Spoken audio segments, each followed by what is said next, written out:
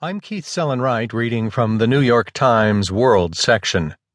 South Korea scraps Pak Geun-Hyes contentious textbook policy by Choe The